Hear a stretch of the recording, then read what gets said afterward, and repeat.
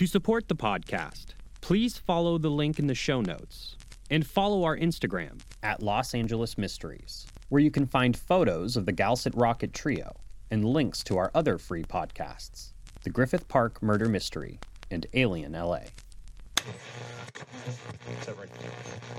Welcome back to the Los Angeles Mysteries radio program. On our final episode of Occult LA, we'll quickly recap the mysterious life of Jack Parsons, with 2 short clips illustrating his transformation from rocketeer to magician. Up first, with a little help from the devil, amateur chemist Jack Parsons teams up with do-it-yourself engineer Ed Foreman and grad student Frank Molina to become founding members of NASA's Jet Propulsion Labs. While Foreman and Parsons are blasting up the Arroyo, no serious academics are dedicating time to rockets. Rocket science doesn't exist. But Jack is determined to build a rocket to the moon. And if science won't get him there, then he'll find something that will. Jack Parsons attempts to conjure the devil.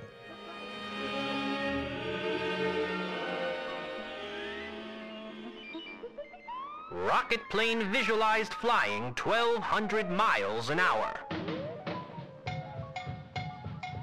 Jack and Ed rush to the bustling Caltech campus.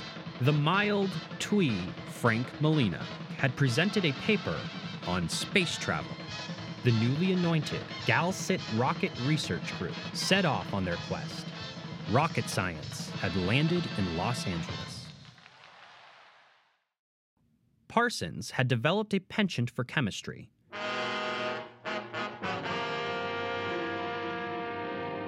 What shall it profit the poor people of Los Angeles if the men who steal millions go free?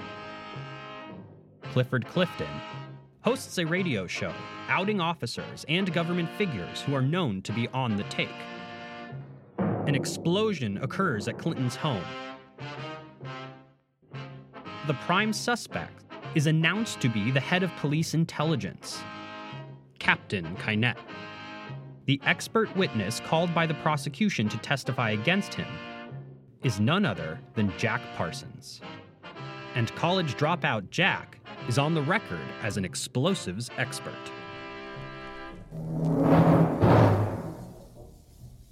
After gaining some credibility, Jack, along with Ed Foreman and Frank Molina, go on to acquire a military budget for their rocket research and are instrumental in launching some of America's first jet airplanes. But when Jack gets in deep with Aleister Crowley's sex cult, he ultimately swaps his vials and beakers for cloaks and daggers. He trades his wife Helen for her younger sister Betty, while Helen goes on to conceive a child with Jack's surrogate father, Wilfred Smith. Now, for our second clip, which will take us directly into the final act of Occult LA. Act 5, The Devil's Due. About 3 months ago, I met Captain L. Ron Hubbard. He is a gentleman, is honest and intelligent, and we have become great friends. Jack is enthralled by his mesmerizing sway over the women in the lodge. Although Betty and I are still friendly, she has transferred her sexual affections to him. A drug-addled Jack Parsons anoints daggers while mumbling bizarre, lilting gibberish. His goal is to summon an elemental mate. It is done. The Scarlet Woman, Marjorie Cameron, cares little to none about Jack's occult interests, but happily goes along with the drug-fueled sex rituals in the desert. It behooves you to be more on your guard than would be the case with the majority of people.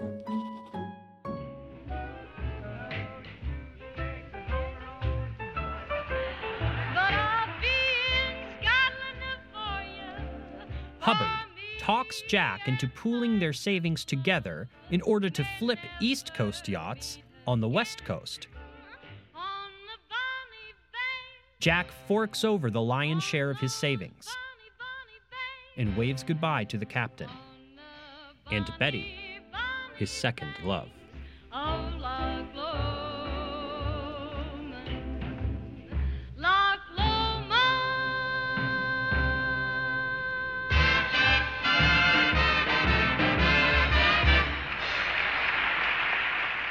Jack has got under the influence of a person whom I believe to be an ordinary con man.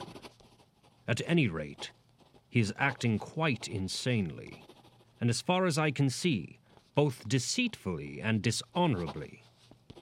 I get fairly frantic when I contemplate the idiocy of these goats. I apologize to goats. Apparently, he, or Ron, or somebody is producing a Moonchild. Jack shows up in Miami, only to find out that the duo must have gotten wind of his arrival. They prepped their vessel, the Harpoon, and sailed out of the marina. Jack promptly heads to his hotel room, casts a circle on the floor around him, and invokes the spirit of Mars, Bartzabel.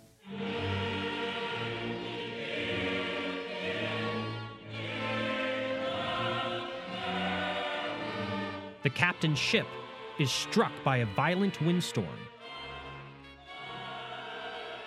and forced back to port.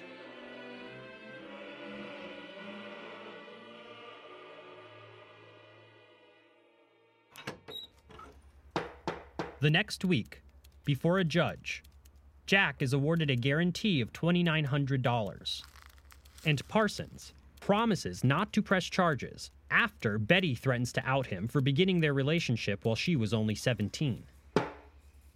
Now it came to pass, even as Babylon told me. For after receiving her book, I fell away from magic, and put away her book and all pertaining thereto. And I was stripped of my fortune, and my house, and all I possessed.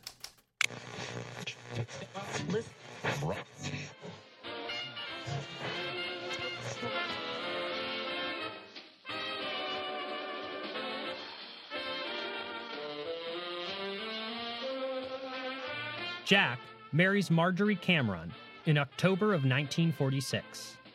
He picks up a job at North American Aviation, and his life sees some small spiritual improvements. In 1947, he gives occasional lectures on rocketry. He once again is asked to provide expert court testimony regarding a Los Angeles commercial explosion, and Jack attempts to reunite with a severely ailing Aleister Crowley.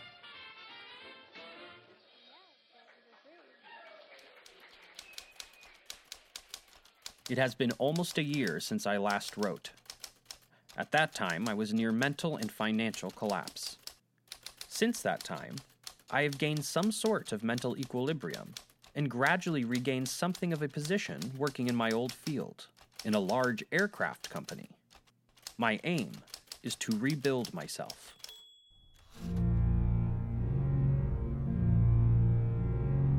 But Jack's letters are too little too late.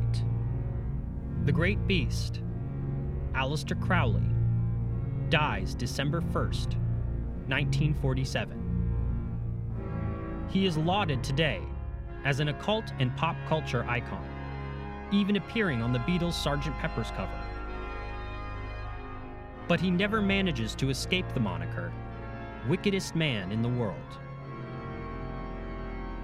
And London papers call even his funeral a black mass.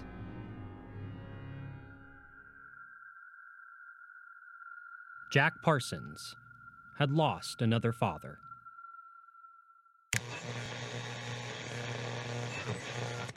McCarthy today released an unsigned memorandum saying that Army Secretary Stevens once suggested that the committee aim its search for communists at the Navy, the Air Force, and the Defense Department. We're accused of having communists and communist sympathizers in our employ. Undoubtedly, there are such persons in Hollywood, but we neither shield nor defend them. We want them exposed.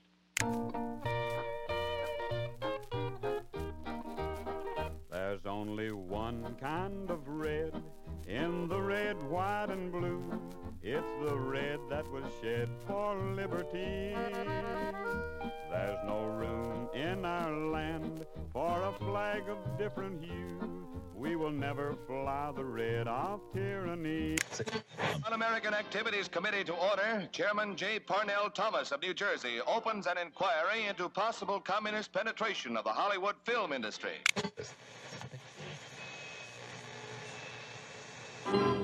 On November 25th, 1947, the Hollywood blacklist rears its ugly head as the red stew of loyalty oaths and McCarthyism comes to a boil.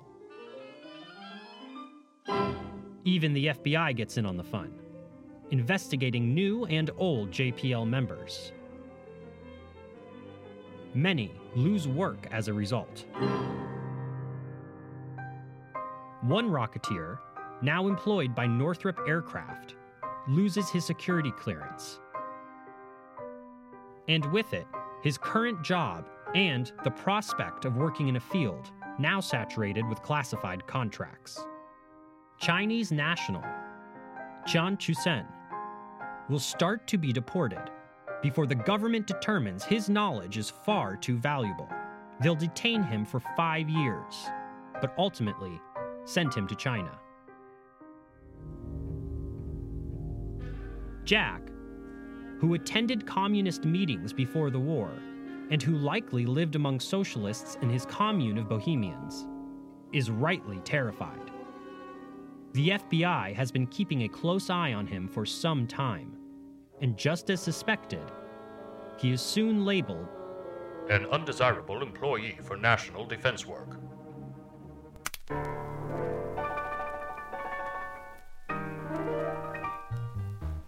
Not long after, Marjorie Cameron does as she wilt and flees to an artist's colony in Mexico, where she shacks up with a matador. Now wifeless and jobless, Jack turns to his mentor from his early days in the Suicide Squad, Theodore von Karman. As you know, I am not a communist and have no connection with communists or communist front organizations. I have no idea of the reason for this action.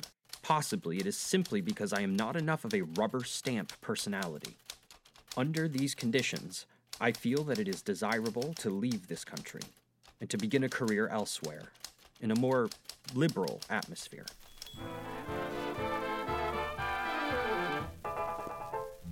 Carmen's been consulting on rocket development around the world and begins to prod his connections for Jack.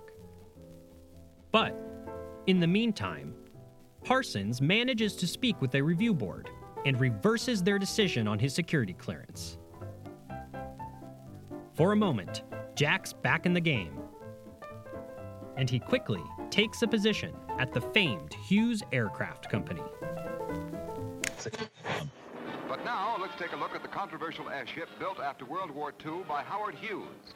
This is Hughes' seaplane, the Hercules, constructed at a cost of what was reported to be $25 million, $7 million of which was said to be Hughes' own money.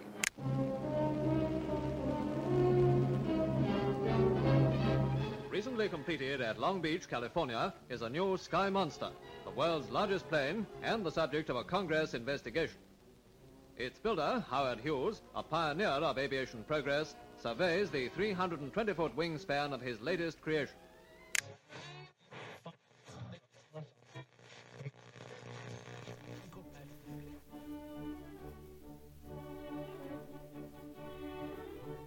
Through von Karman's connections, Jack is in talks with the Israeli government about helping to develop their up-and-coming rocket program. And he is directed to swiftly construct a portfolio and proposal. Needing a thorough summary of equipment and production costs, Jack gathers a stack of handwritten documents from Hughes Aircraft and dumps them on a company secretary. He asks for typed copies of each and rushes out the door. When the secretary gathers up the papers, she is immediately startled. They are all labeled classified. She informs her superiors, and Jack is promptly fired for removing company documents.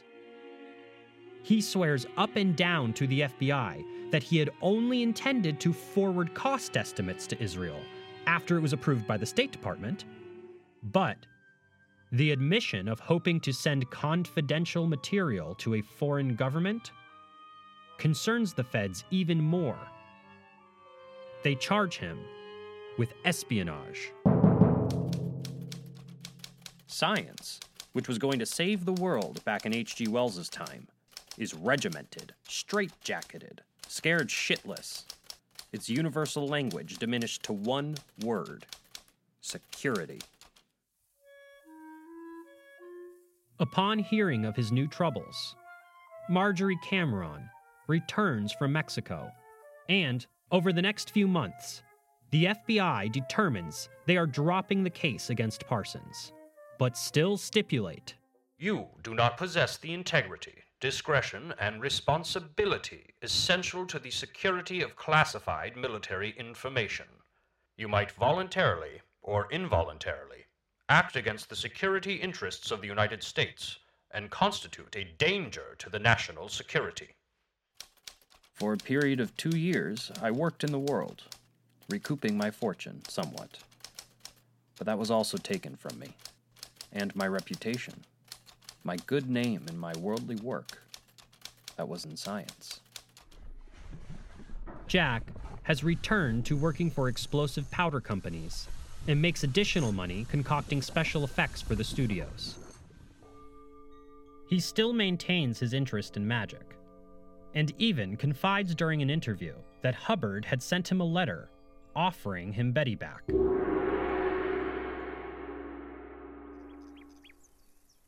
But with his security clearance permanently revoked, Jack and Cameron start planning a move to Mexico. Dianetics inventor sued for divorce. Ron Hubbard, insane, says his wife. Charges he subjected her to scientific torture experiments. Wife says her husband conspired to conceal 13-month-old girl missing since February 23rd.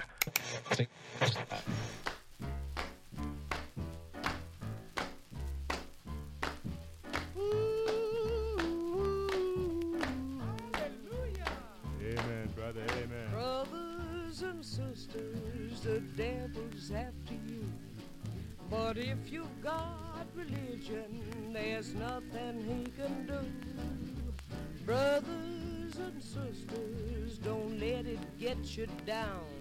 Swing out with hallelujah and pass the word around. Now Jack moves with Cameron into yet another house on Orange Grove. He's now a renter with a few roommates, using their laundry room as a temporary lab, and living in the humble coach house on the property. His focus is now strictly on his move to Mexico.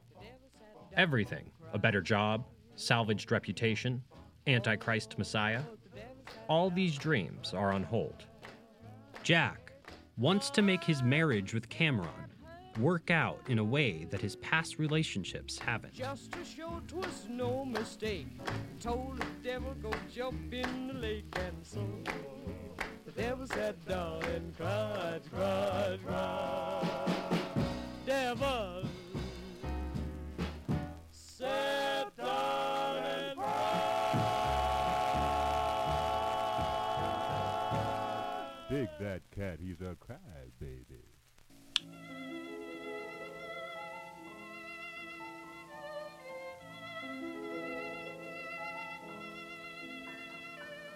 His ex Betty has married and divorced Ron. She eventually takes their child and leaves. Helen and Wilfred are still raising their son in the desert. Perhaps a figment of the life Jack might have lived. A more distant memory still is his life as a rocketeer and the foolish youngsters in the desert, blowing up junk, designing spaceships, and crafting a science. Sometime before the move, the Arroyo crew manages to gather for one last reunion at a friend's house on Orange Grove. Even Frank Molina has flown in for the party, having married and moved to France in the years since Jack and Ed left JPL. Late into the evening, the partygoers cajoled Jack to the top of a balcony, a spot he had stood countless times before. He would recite the hymn to Pan, to jeers, booze, and flying trash. But not tonight.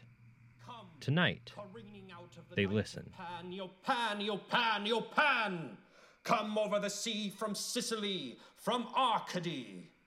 Come over the sea to me. To me. I shall never forget Jack doing this. Looking up at his fellow rocketeer and old friend, Frank Molina has no idea that this is the last time he will ever see Jack Whiteside Parsons again.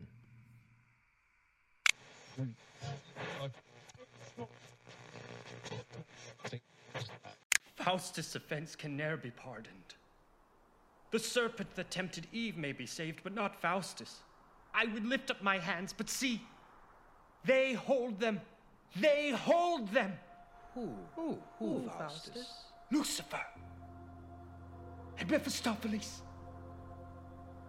Oh, gentlemen, I gave them my soul for my cunning. Ah, it strikes. Now, body, turn to air. Old soul be changed into little water drops and fall into the ocean, ne'er to be found. My God, look not so fierce on me. Ugly hell, gape not. Come not, Lucifer, I'll burn my books. Oh, Mephistopheles! June 17th, 1952. Orange Grove Avenue, 5 p.m. The moving boxes in the coach house are still mostly unpacked. Jack's collection of rare and vicious chemicals lay strewn about their laundry room turned lab, but his beakers and vials stay tucked away. Jack is readying to leave for Mexico this evening when a surprise call comes in from the Special Effects Corporation. They need a rush order before he leaves the country. The car is already packed with art supplies and athletic equipment, but Jack's chemicals are still in the house. So, he agrees and heads down to the lab to cook up some explosives.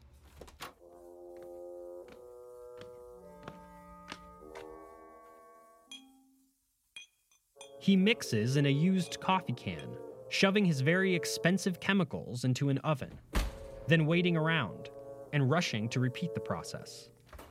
A housemate comes down into the lab and witnesses the frantic Jack swapping liquids in tubes and baking them. After a brief chat, the roomie heads back up the stairs, jokingly shouting behind him, "For God's sake, Jack, don't blow us up."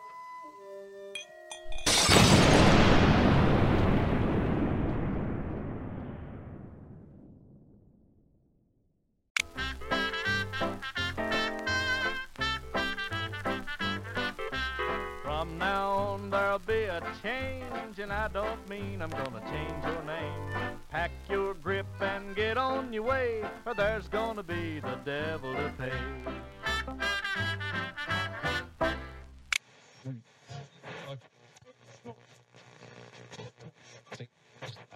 Mystery Angle enters scientist's death blast. The rending blast damaged several apartments on the second floor. However, 4 persons on that floor escaped injury. Rocket scientist killed in Pasadena explosion. Tragedy drives his mother to suicide. John W. Parsons, 31, was killed when 2 explosions, which occurred almost simultaneously, demolished the laboratory on the grounds at 1071 South Orange Grove. As a tragic aftermath, his mother committed suicide by taking sleeping pills while an elderly, crippled companion watched helplessly. Link local blast with weird cult rites.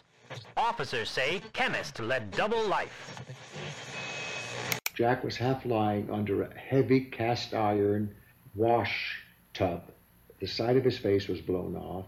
I remember his arm either dangling or that was blown off, and there was a lot of blood.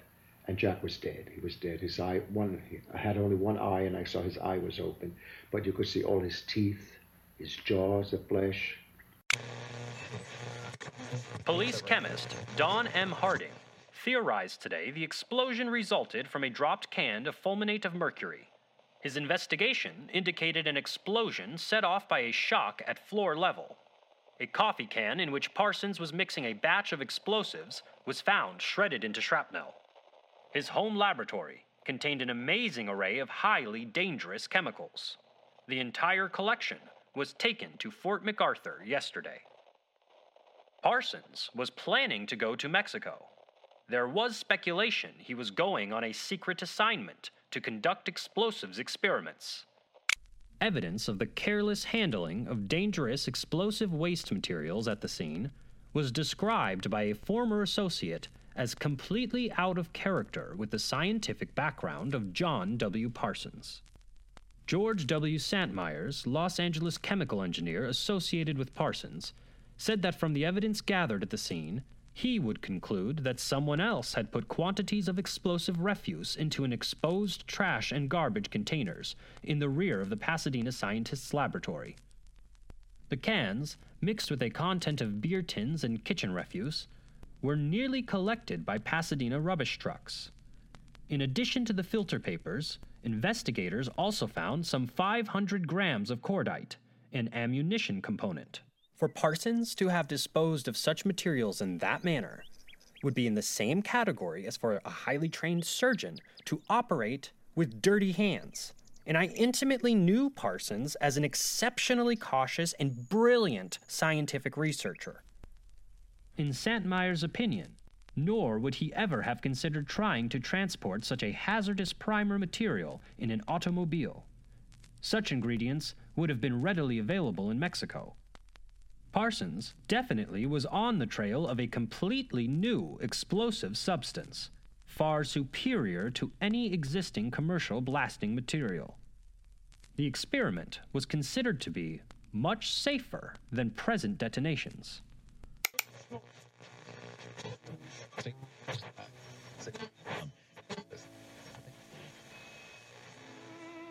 To this day, Jack Parsons' death remains a mystery. The official report, a drug-induced accident or suicide, is often shunned for more alluring conspiracy theories. Some do think, with all the compounding tragedies, Jack simply could no longer take it and intentionally blew himself up.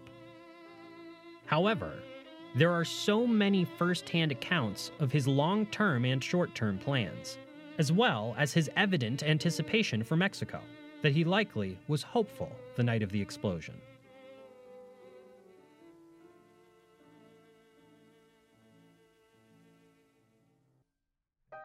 So what about the FBI, US military, or some secret government agency?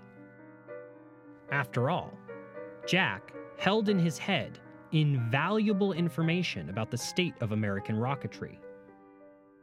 Not to mention his capacity as a chemist and inventor. In an era now dominated by outdoing the commies, a man of Jack's capabilities and unpredictability may have been seen as too much of a risk to simply leave the country for South America. Add to that his recent bungle with the Hughes documents in Israel, and some U.S. government agency may have decided to solve their problems swiftly and permanently. While his wife, Marjorie Cameron, maintained perhaps the most tantalizing theory. She didn't buy the official report either, perhaps knowing how corrupt the LAPD had been at the time, and how Jack had even testified at a corruption case over a decade earlier when LAPD Captain Earl Kynette was convicted of blowing up an investigator's car. In fact, Earl Kynette had been paroled just 1 month before the explosion on Orange Grove. Cameron, along with many others, considered whether a man linked to so many high-profile explosions, including the bombing of cafeteria owner Clifford Clifton's home, could have orchestrated a revenge plot in such a short time. After all, a conspirator would have to fake a call or have an insider at the special effects company place a rush order, then trust that Jack would accept the job, not to mention stage his laboratory for a fatal mistake. But Jack's best friend and closest ally, Ed Foreman, always the materialist, stands by the official position. Jack used to sweat a lot. A damn thing just slipped out of his hand. It blew him up.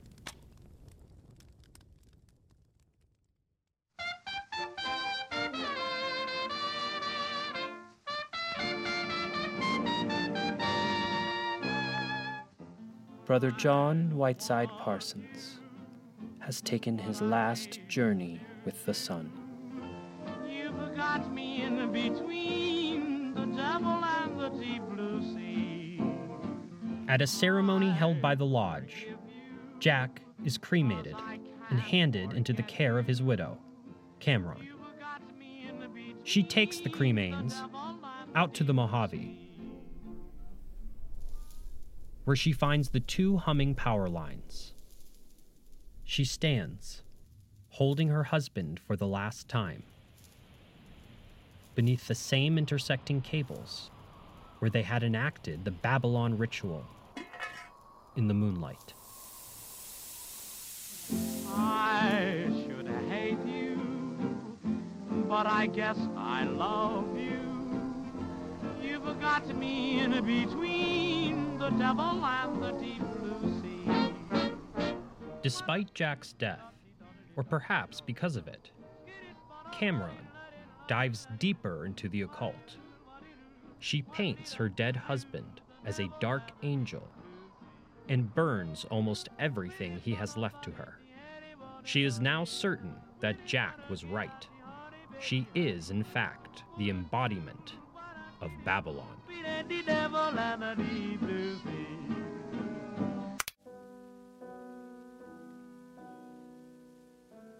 Jack Whiteside Parsons spent his life attaining the impossible, just to lose it all.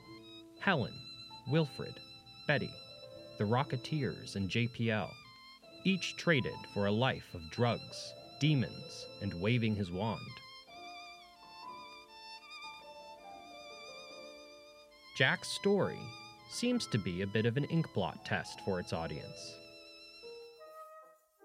Some listeners see a clear morality tale, while many in the occult world view Jack as a hopeful figure, something akin to a great prophet. He is viewed as having nearly mastered the link between science and magic.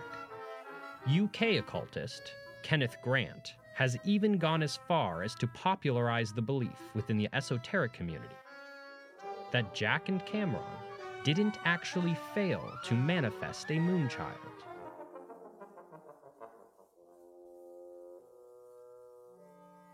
Grant's interpretation of what the offspring is spiritual, to say the least. Parsons opened the door, and something flew in. He points to one of Parsons' writings, wherein Jack details an excursion in the Mojave with Cameron.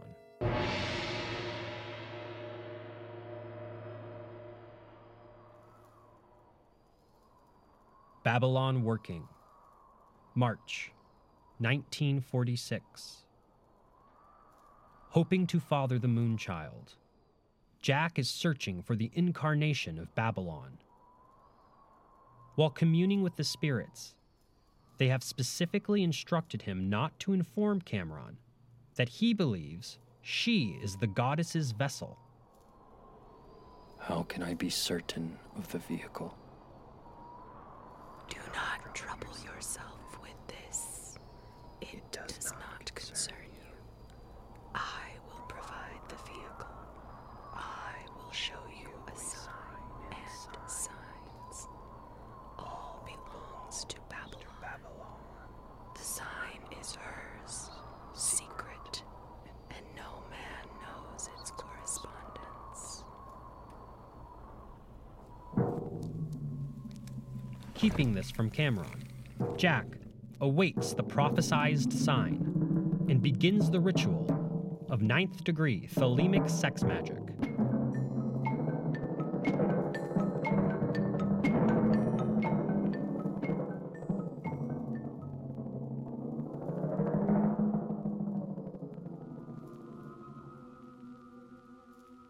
Then, staring up at the sky, Cameron sees a peculiar glint. As it begins to take form, she reports the appearance of a silvery cigar-shaped UFO directly above them. The Babylon working began in 46, and just prior to the wave of the unexplained aerial phenomenon, now recalled as the Great Flying Saucer Flap. Tahitian nights, voodoo moon, black magic in the air. Pagan love still calling me to return to her tropical spell. I wanted to run away and hide when the devil danced before my eyes. The thunder roared and the trade wind sighed when the devil danced before my eyes. Thank you for listening. We'll be back with more LA Mysteries. But we need your help. So, if you can, please consider donating by following the link in the description.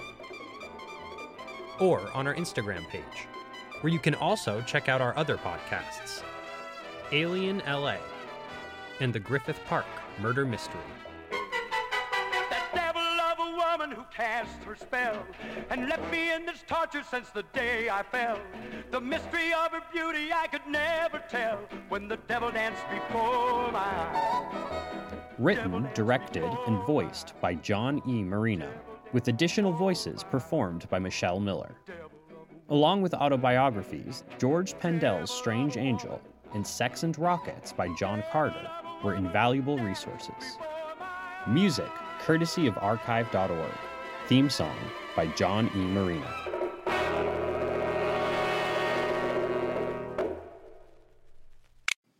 Is it recording? Mm-hmm. Okay. Hey, you said it was stopped. Now I'll get to him. You suck.